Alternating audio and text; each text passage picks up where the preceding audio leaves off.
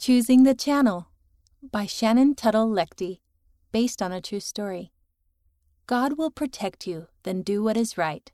Hymn number 237. I saw the funniest show yesterday. You should check it out. Then maybe we could watch it together sometime, Brooke said. Camille loved chatting with her best friend while they walked home from school together. She loved how much they had in common.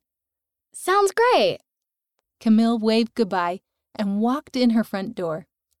After Camille finished her homework, she turned on the TV and found the right show. It would be so fun to talk about it with Brooke tomorrow. The show was funny. The characters did silly things and told jokes. Camille laughed a lot. But not everything they said was funny. They said some words that made Camille feel like there were frogs hopping in her stomach. They weren't good words. What should I do? Camille knew these words were not nice.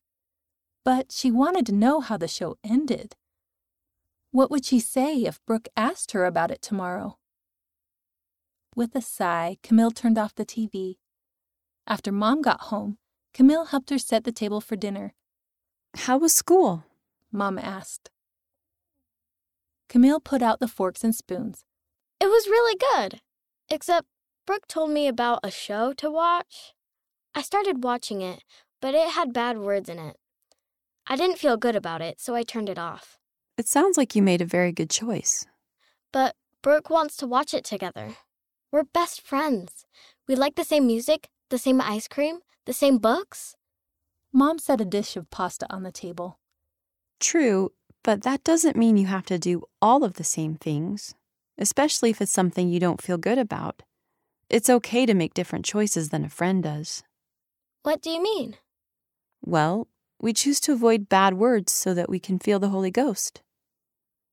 But not everyone has the same standards as we do. That doesn't make them bad people. Camille was still worried about what would happen when Brooke asked her about the show. They talked about everything. What if Brooke thought she was being a baby? Or worse, what if she didn't want to be friends anymore? Camille said a prayer before going to sleep. Heavenly Father, please help me talk to Brooke tomorrow. Please help me be brave. Camille climbed into bed and hoped that things would be okay at school.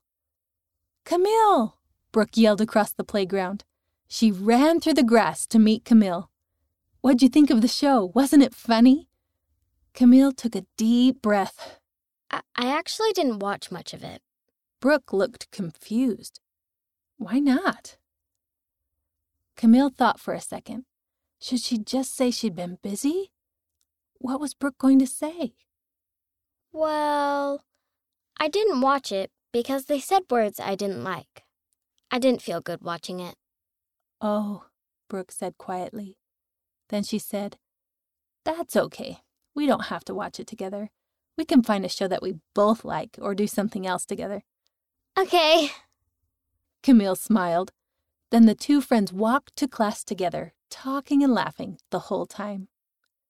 The author lives in Utah, USA. You can choose the right, even if others don't. Heavenly Father will help you be strong.